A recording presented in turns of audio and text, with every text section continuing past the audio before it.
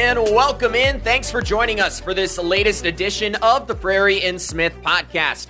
It's a big week for the show as we begin to get you ready for the 2023 football season. There are just 6 Saturdays left without college football. Man, that sounds good to say. And Sunbelt Media Days is set to take place next week in New Orleans. This is officially the show's final week of off-season coverage. Caden, that's exciting. We're going to be transitioning back to our 3-episode per week rotation beginning next Monday. And who knows, we might even have a bonus episode for you later in the week, so keep an eye out for that.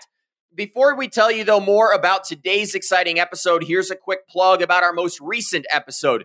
We ranked the top 10 defensive backs in the Sun Belt ahead of the 2023 season. Kane did a lion's share of the work, so it's guaranteed to be a good episode. If you haven't listened to it yet, make sure you check it out wherever you get your podcasts. You can also find our complete breakdowns of the quarterback, the running backs, the wide receivers, defensive line, and even the linebacker position groups on Spotify and Apple as well. Today on episode 90 of the show, we're excited to welcome ESPN analyst Rocky Boiman to the show. Rocky will be co-hosting Sunbelt Football Media Days alongside Matt Stewart in New Orleans on July 25th and 26th as talking season officially gets underway in the Sun Belt. Caden, this is always a fun time of year. Hopes and expectations, they're high. Bold claims are made all over the place. What do you love most about this time of year? Well, no, I just love that I can finally consume and finally buy into some of the stuff that happens in media day. I know as a player, we try to avoid any bulletin board material, hearing anything from the outside, kind of just trying to stay focused. But now that I'm in the media, I'm outside of the game, I can eat it all up. Very excited to hear what every coach has to say, every player has to say about their respective teams, and really just trying to figure out which information now we're going to both use heading into the season when we start to make our predictions. We've obviously done a ton of work ranking different players in the conference, seeing the different transfers that come in, but now hearing it come out of the coaches' mouths, the players' mouths, kind of getting more of a pulse on the culture of each team and how they're feeling going into the season and kind of trying to evaluate and make our predictions. I'm very excited to hear what every team has to say with their representatives moving forward and being able to use that to kind of make our predictions and kind of forecast what we expect from the conference this year. Yeah, I couldn't agree with you more. I mean, for me, it's the bold claims that we are certain to hear at Sunbelt Media Days, the sound bites, rain galore. I'm also looking forward to this is basically how the Frary Smith podcast got started a year ago. So we're approaching the 1-year anniversary of the show. That's exciting. Well, let's not waste any more time. Let's get right into our interview with ESPN's Rocky Boiman.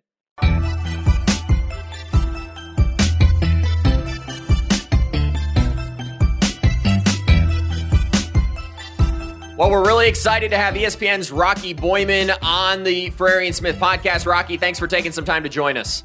Noah, Caden, happy to be with you guys. I'm excited for some Sunbelt football here. Well, it is officially the start of talking season, and as we get set for Sunbelt Media Days, that'll take place early next week. Rocky, when we think back to last year, that Media Days, it was dominated by several things, talk of new members in the conference, as well as a lot of talk about the transfer portal, name, image, and likeness. Going into this year's Media Days, what do you think are going to be some of the big storylines? Well, first, let's just go back to last year, and this kind of just is part of the reason why I love this conference so much. So, sitting down at Media Day, and actually before last season, and I checked this out again this morning. The preseason media poll had App State finishing first. They finished fifth, went 6-6, missed a bowl, right? And you had Troy was picked to finish third in the conference, with Louisiana finishing first. And, of course, Troy has a magical season, goes on, wins it all. You know, there was 4 wins over Power 5 schools. It was an amazing year. And, again, I think that's what I like so much about it. There's so much parity in this conference.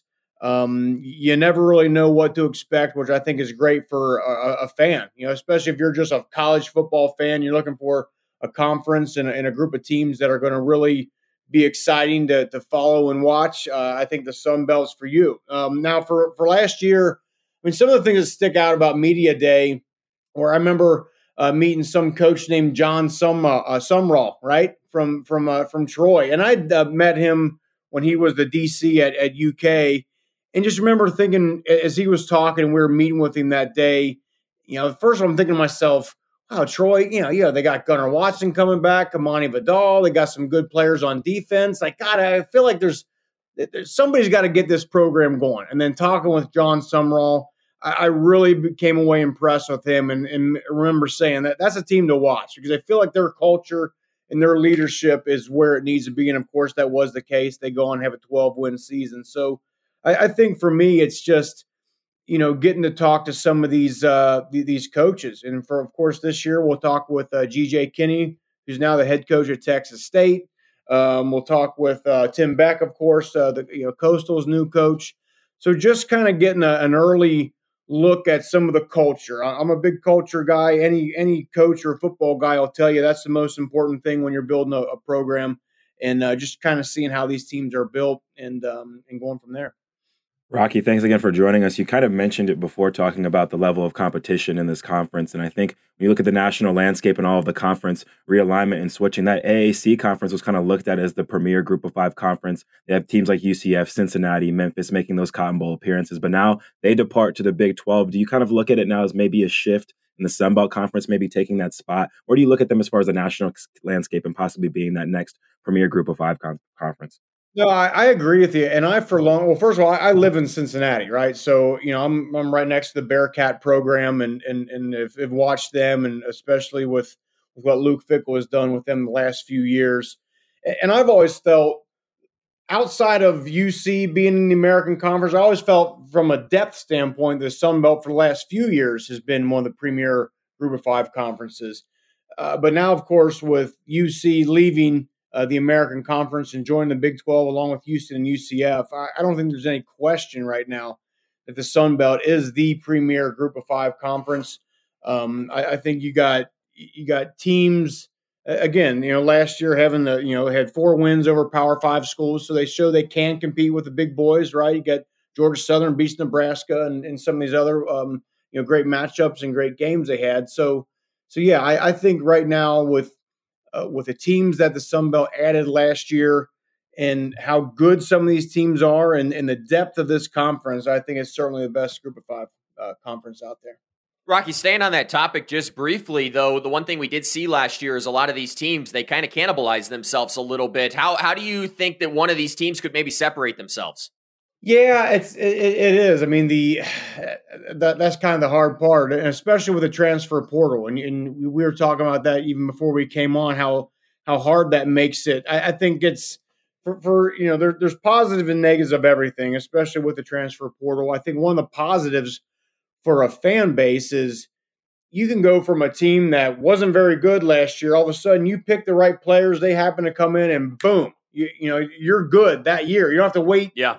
3 and 4 years to build and recruit and do all those sorts of things. But yeah, I guess that's part of it too, is there is the cannibalization of some of these programs as well, because there's so many good schools. I mean, you look at Louisiana, how they were on top for a few years there. Then last year have a season that they left something to be desired. But then a Troy kind of pops out of nowhere. Marshall, I think, especially toward the end of the year, being a new member, had a good season. App State underachieved. South Alabama. I remember doing South Alabama games when they were not very good at all, and came out and had a really nice 10-win season. So I think it's just as a coach and as a school, it's finding, hoping you get those right guys to come into your program. A lot of coaches are turning to that transfer portal, develop them, having the good culture like we talked about before, and seeing what you can build. Yeah, there's certainly no denying that the Sun Belt these days feels like a bit of a meat grinder. Sticking on the national landscape a little bit, we're seeing conferences become more dispersed. I think in the Big Ten, they're going to move to 16 teams in 24 with the additions of USC and UCLA. You look at what the SEC is doing with Oklahoma and Texas. Short term, though, what we've seen the Sun Belt do is really dive into this regional model of college football. You're a guy who's in stadiums every Saturday. Do you think that move is going to pay off in the long run? I think it is. And I think what the Big Ten is doing, I can make a case for why that's going to work, because Big Ten is certainly much more of a national brand sort of conference kind of thing. You're getting bigger teams in there. And I think that's just kind of where things are going. But I think the regional nature and having divisions like the Sun Belt does works really well for the Sun Belt. I mean, by the way, there's only 4 of 10 conferences now have divisions, and the Sun Belt being one of them. But I think, you look at that map, and we always put that map up during Sun Belt Media Day, and you see, just how close some of those schools are, and you get to keep some of those rivalries. And if you're a fan of, Georgia Southern, you can say, well, how about we jump in the car and let's ride down the street a couple hours and go watch a game. I think it's fun for a fan base, especially for the Sun Belt Conference and Southern football. I think it works well for them. I could make a case for why, the SEC should expand and the Big Ten should expand, but I think for the Sun Belt and what they're trying to be as a conference, it works really, really well. Couldn't agree more, Rocky. I think that the TV and media side of things definitely is more important to other schools and others than getting that brand and getting them in that conference for sure. But you mentioned it before, talked about GJ Kinney at Texas State and Tim Beck at Coastal Carolina, both new coaches in the conference. Very different situations, with Tim kind of inheriting more of a powerhouse, perennial conference, top of the conference type of team, and GJ kind of turned things around. I know you're going to get your pulse of their culture and what they're coming with at Media Day, but what are your expectations for those guys with their first time in the league?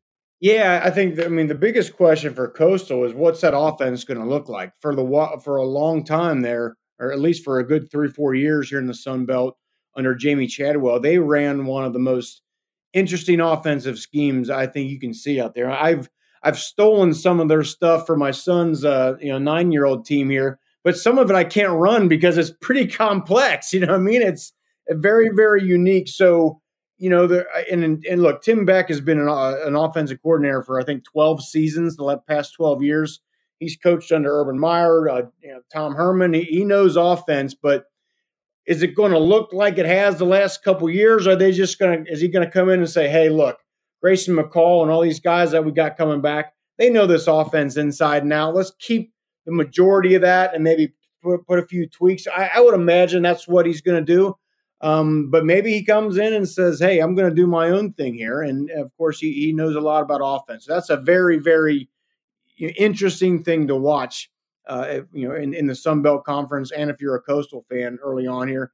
And then for Kenny coming in, my God, scoring what? Was it 51 points per game? It was a lot. And then well, yeah. Absolutely incredible. And the tempo that they run with and the speed and all that, and so many unique concepts with, just keeping when I watched some of Incarnate Word and what Kenny does, it's all about just keeping a defense and a defender second guessing himself all the time. I played linebacker my whole life, and you got your keys and you got your reads and you got your idea of what they may do here. But if you're hesitant, that's when an offense can beat you. And that's what that offense to me does so well. They're running a bubble screen. All right, let's go tackle the bubble screen now. Instead of that guy bubble screen, and now he's running 50 yards down the field. So it's a very, very unique concept. He's got a lot of new guys coming in from the portal. Is that going to work? I don't know. Jake Spavital, he lived on the portal too, and it didn't work out well for him. So there's two sides to every story. But for both those programs, Coastal's been on top for a long, long time. I look forward to Texas State, hopefully under new leadership, bouncing back as well. Yeah, it will certainly be fascinating. We'll talk about dark horses later on this episode, and maybe Texas State is one of those. Rocky, I did want to get an answer, though. When Grayson McCall entered the transfer portal, did you make a phone call to try to get him to come to your 9-year-old's football team?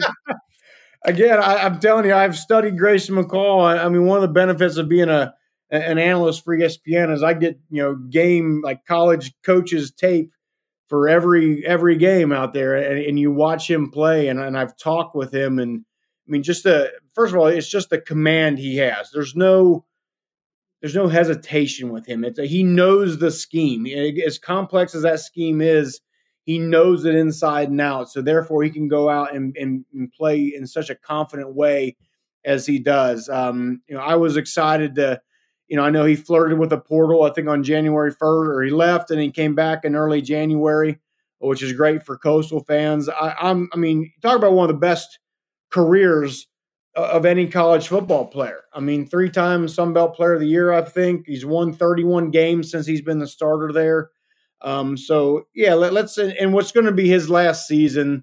And yes, under new leadership and maybe a somewhat of a tweak of a scheme, let's see what he can do. I think that's a very, very exciting storyline to watch this year.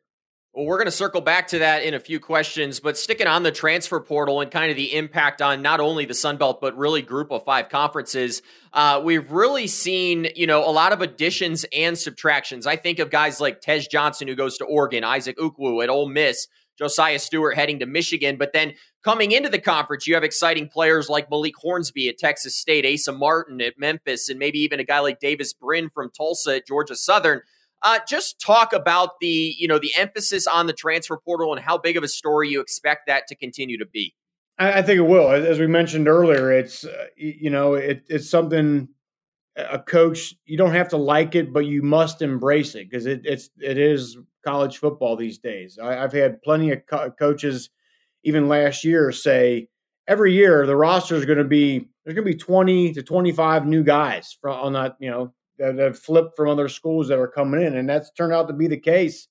But you look at how well that served a team like Georgia Southern last year, right? They bring in, they went from a all option throughout their entire history. They were on the triple option, and believe me, that fan base wanted nothing to hear about any sort of spread offense or any of that. Well, guess what? Clay Helton comes in, brings in Kyle Van Treese from Buffalo. He throws for 4,000 something yards, and all of a sudden, everyone loves that offense now at Georgia Southern. So you can see the impact that a transfer guy can have, and I'm sure there's going to be some player. You mentioned Davis Brin coming over from Tulsa. He's going to, hopefully pick up where Kyle Van Treese left off. Corey Rucker, I believe he returns to Arkansas State. That's a big one. So I think that's going to help those schools out. By the way, I looked up Corey Gamage. He was a wide receiver from Marshall. He left and he went to Memphis, and then he went to Purdue, and now I think he's at UCF, and that's all within the matter of like a month. So maybe he's at a different school by now too. But nevertheless, that's the nature of the transfer portal. It can work out really well for you if you play it right, and some schools are going to be on the, on the losing end of that as well. Yeah, there's no doubt there's going to be winners and losers, and I think in every conference, not just the Sun Belt, I think that newcomer of the year award, the stakes get a little bit higher with the transfer portal now and some of the mobility for sure. But let's talk about the defending conference champions, the Troy Trojans. They had that magical run last year, really leaning on their defense. I feel like and a lot of people were almost waiting for that defense to finally give up that 1 point, that one moment to eventually lose them again, but they got rolling. You're a defensive guy. We know their front three that they're bringing back with Jackson, Jubiner, and Solomon can be great, but they also lose big pieces like Carlton Marshall. What are your expectations of that defense, and do you think they could carry them again, kind of like they did last year? Yeah, I guess, first of all, again, great defense. I think they gave up 17 points per game last year. They were phenomenal. And I felt like they had that core of some of those great players, like Jubinor and Solomon for a long, long time, and they served them well. Now, losing Carlton Marshall, the all-time leader in the NCAA tackles in history. That's your leader. That's your go-to guy. That could be a little bit of an issue. They also lose Will Cholo, who's been a great defensive lineman for them as well. So, but look, John Summerall is a defensive guy. So I think he's certainly going to find ways, whether it's through the portal or through scheme or whatever, to kind of make up for some of those deficiencies. And offensively, I think, if Gunnar Watson can continue to make strides and maybe throw a few less interceptions, I think they can be back in the mix as well. But I think in a day and age where I think especially in my opinion in the group of five conferences, it's all offense, right? Everyone's offense. But if you can be a team that can play some good defense the way Troy can, the way South Alabama can, right? I think you can find a way to set yourself apart. Every team out there is going to have a powerful offense and be able to score points. But if you got a good defense, and they're fewer and far between in both the Sun Belt and any Power 5 conference, I think you got a chance to really, really be one of the top teams. I think Troy can do it again this year. Well, Rocky, you just became Caden's favorite guest on this podcast with that talk about defense right there. He loves talking defense. I'm more of an offensive guy, so you're always welcome. Let's move on to Coastal Carolina, and we're going to switch back to the offensive side of the football. And the question everyone wants answered is, what is Tim Beck's offense going to look like? And then, Grayson McCall is sticking around. And what I wanted to ask from your perspective is, where do you need to see growth from him this year as he maybe turns his eyes towards the NFL? For me, I don't know if I need to see much growth from Grayson McCall. I mean, the games last year. Look, let's face it. Their defense is what killed them last year. Their secondary in particular. I think I saw they were 127th in pass yards allowed per dropback. I mean, they were just getting killed. I called the Old Dominion upset at Coastal of them, and they couldn't stop anybody that game. So to me, it's not Grayson McCall. He's going to be just fine as long as he's healthy. He gets banged up, and that was the reason they suffered some of those losses at the end of last year. They also bring back Braden Bennett and Reese White, the two running backs, to bring back Sam Pinckney. So offensively, I think they're going to be just fine. I don't imagine Tim Beck's going to do too much tinkering with that scheme. So no, I think that'll be fine. I think it's more for Coastal finding ways to solidify that defense a little bit. They get a pretty favorable schedule from what I remember, which always seems to be the case. I feel like Coastal's always gets a pretty decent schedule to deal with. But I expect them to really come out and smoking this year and be back on top. Flipping to the west side, South Alabama, they're probably going to be a very hot pick as far as representing the West in the conference championship this year. They return a large number of starters. They have their third season under Kane Womack and had a huge improvement last year. They have a tough schedule, though. What are your expectations? How high of the ceiling do you think the Jags have this year?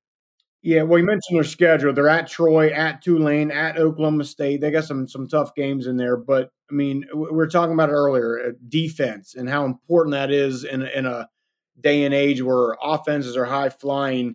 They bring back 10 starters on that defense. They also get Keith Gallman back, the safety who missed most, if not all, of last year. And then behind the offensive pieces, they have in Carter Bradley and Damian Webb. I think, they bring back more than any team that I can think of right now, certainly in the Sun Belt, if not all of the group of five. So I think they're certainly a team to watch. Bringing those defensive guys back, they'll add a few pieces from the transfer portal, but I think South Alabama is certainly a team to watch in the West. Yeah, they should be fun, and I think Caden's right. They will be a trendy pick to maybe even win the conference. Maybe they're, last year's Tulane this year. It'll be interesting to see. Let's talk about another Cinderella from last year. Let's talk about the James Madison Dukes. They will be a big story on media days in New Orleans. I'm expecting some great quotes out of Curt Cignetti, much like we saw last year, but some have called what they did last year the greatest transition in FBS history. They have 8 wins in their first year. They share that Sun Belt East Division title. Rocky, the question for you is, what can they do for an encore this season? Well, first of all, you're right. It is one of the best transitions, but I'll go back to another great transition that in this conference in 2014 when Georgia Southern came in. They go 8-0. And I remember because that was my first year calling Sun Belt game. That's when I learned to really fell in love with the Sun Belt. And I remember it was the same story. Willie Fritz was the head coach, and they went 8-0, I think, something like that, but couldn't make a bowl and couldn't be a conference champion because of being newly transitioned. And that's the same thing with James Madison this past year. Offensively, they averaged 37 points per game. Coming from the FCS level, making the jump and still putting up those numbers. Now, having Todd Centio, the quarterback, was a big part of that, and they're not going to have him this year. And as of right now, I don't know exactly who's going to be that quarterback. So that'll be a very interesting battle right there. But no, Curt Cignetti is a ball coach, man. You're right. He's great, just old school sound bites from him, man. I always love sitting down with him and talking. But I just think that they're a team that's, as you talk about culture, and their culture is offensive and defensive line, tough, line of scrimmage. Everyone's throwing the ball a million times and all this sort of stuff. They're a team that can battle you out in the trenches, and I expect that to continue. Switching over to the Marshall Thundering Herd. They're a little Jekyll and Hyde-ish last year. They have the big wins over Notre Dame and the James Madison Dukes, like we just mentioned, but also some tough losses like that bad loss to Bowling Green early, some tough conference losses to Troy, Louisiana, and Coastal Carolina. They're going to have that defense like we've been talking about. They're going to have that run game as usual. We think they might have their quarterback now. How can Charles Huff's squad be more consistent this year, you think? Well, thanks, Caden, for bringing up that Notre Dame loss. As a Notre Dame grad, man, that was a tough one. I couldn't believe that score when I saw that thing. That's one of the worst losses in the history of Notre Dame Stadium, if not the. But nevertheless, I think for Marshall, I think Charles Huff is first of all is a great coach, and you're right that was their story. They started off 3-3, and I think they won 6 of their last 7 down the stretch. And their quarterback, Cam Fancher, played really, really well. I think he finally kind of got a hold of that offense late in the season. So for him, I think if he picks up, where they left off there, they're going to get Rasheen Ali back, the running back, which is huge. He was a 1,400-yard rusher back in 2021 before they made the transition. So, yeah, I think part of it is learning the other teams in the conference. And look, I think if you got a quarterback that's going to be as productive as I think Fancher will be, bringing Ali, who's going to be responsible for a lot more yards and maybe, winning some of those close games that they lost. I think Marshall, can really be a team to watch in the East as well. Yeah, I cannot agree with you more there, Rocky. I think that's one of those maybe sneaky teams in the East that has a chance to win the conference. They, too, though, have a very tough schedule. Let's move on to a couple of powerhouses in the league over the last couple of years that failed to meet expectations this past year. That was teams like Louisiana and Caden's App State. Those are two of the more fascinating programs heading into this year. They both had those down years. Louisiana lost in the bowl game. App State fails to make a bowl game. Which one of those two teams, Louisiana and App State, do you feel like is maybe better positioned to get back to that championship caliber of football? I gotta say App State. I mean, I think they had such a magical start to the season. I just think they just ran out of steam, right? You get was it 66 to 67 point, the narrow loss to North Carolina earlier. Then you beat Texas A&M, and then you come back and you beat Troy on a Hail Mary at the end of the game. And just emotionally, for any program, that's tough to deal with. And you also look at the fact they won 5 of their 6 losses came by 1 score. So now a big hole to fill with, there's no Chase Bryce at quarterback. But I think, they're a team that is always recruited well. They're one of the top from recruiting standpoint, one of the top schools in the Sun Belt year in, year out. And I think they find a way maybe to manage some of that, early hype they had to deal with. And I think some of those 1-score losses may come into, a few more wins on their side. I really expect App State to bounce back this year. I really do. Well, I hope so too, as an App State alum. But last question for you, Rocky. We're going to make you pick your dark horse or maybe some of dark horse teams you think for 2023. I think when you look across the Sun Belt, there's a lot of teams that had some good promise last year, but have some maybe exciting pieces or maybe 1 or 2 steps away, whether that's a Georgia Southern team maybe getting a defense, a Southern Miss team maybe having some consistency at quarterback, Texas State with a new head coach at the helm. Which team do you maybe have higher expectations for maybe compared to what they did last season? You mentioned Georgia Southern, and I think from everything I've heard about Davis Brin, I think he's going to come in and play really well and just kind of pick up on that offense where they left off last year, and they should have some decent pieces return on defense. It's so hard. That's what it is. That's what's so great about this conference. So hard to pick a dark horse because there's so many teams that are in the mix. I think Marshall. They lose a lot on defense. We talked about them. I think they could be in it.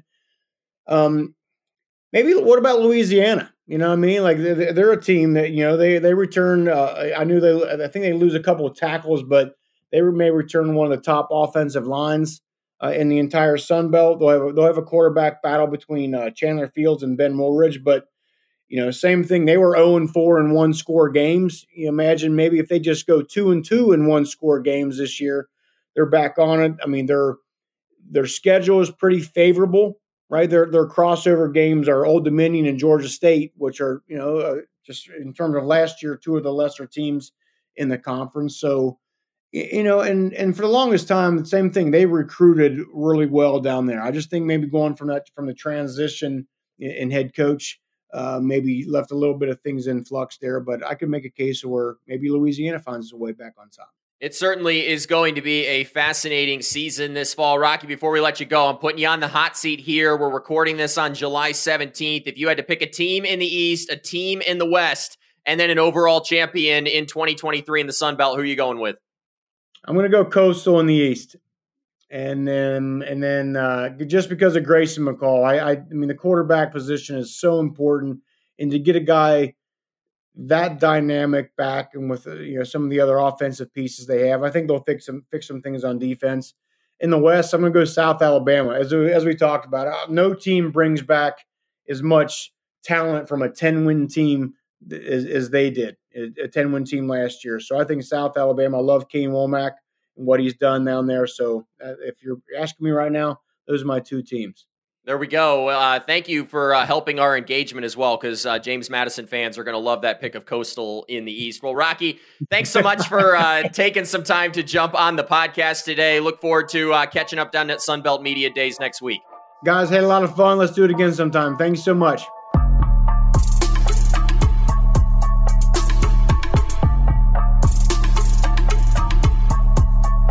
Man, that interview was a lot of fun. Caden, you joked off air with me. That was just a couple of guys talking football, and that's right up your alley. Yeah, no, there's nothing better than the boys talking Sunbelt football, right? Rocky obviously knows his stuff, and it was great to just bounce off of him and hear. Maybe I know for you and me personally, hearing some things reinforced in our head that we might have thought about the season, maybe some stuff we disagree with. So definitely great talking to him and hearing some of the knowledge he dropped on us. Yeah, I really enjoyed that. Obviously, as he continues to prep for Sunbelt Football Media Days next week. But Caden, were there any surprises, things that maybe he said that you were a little bit surprised about?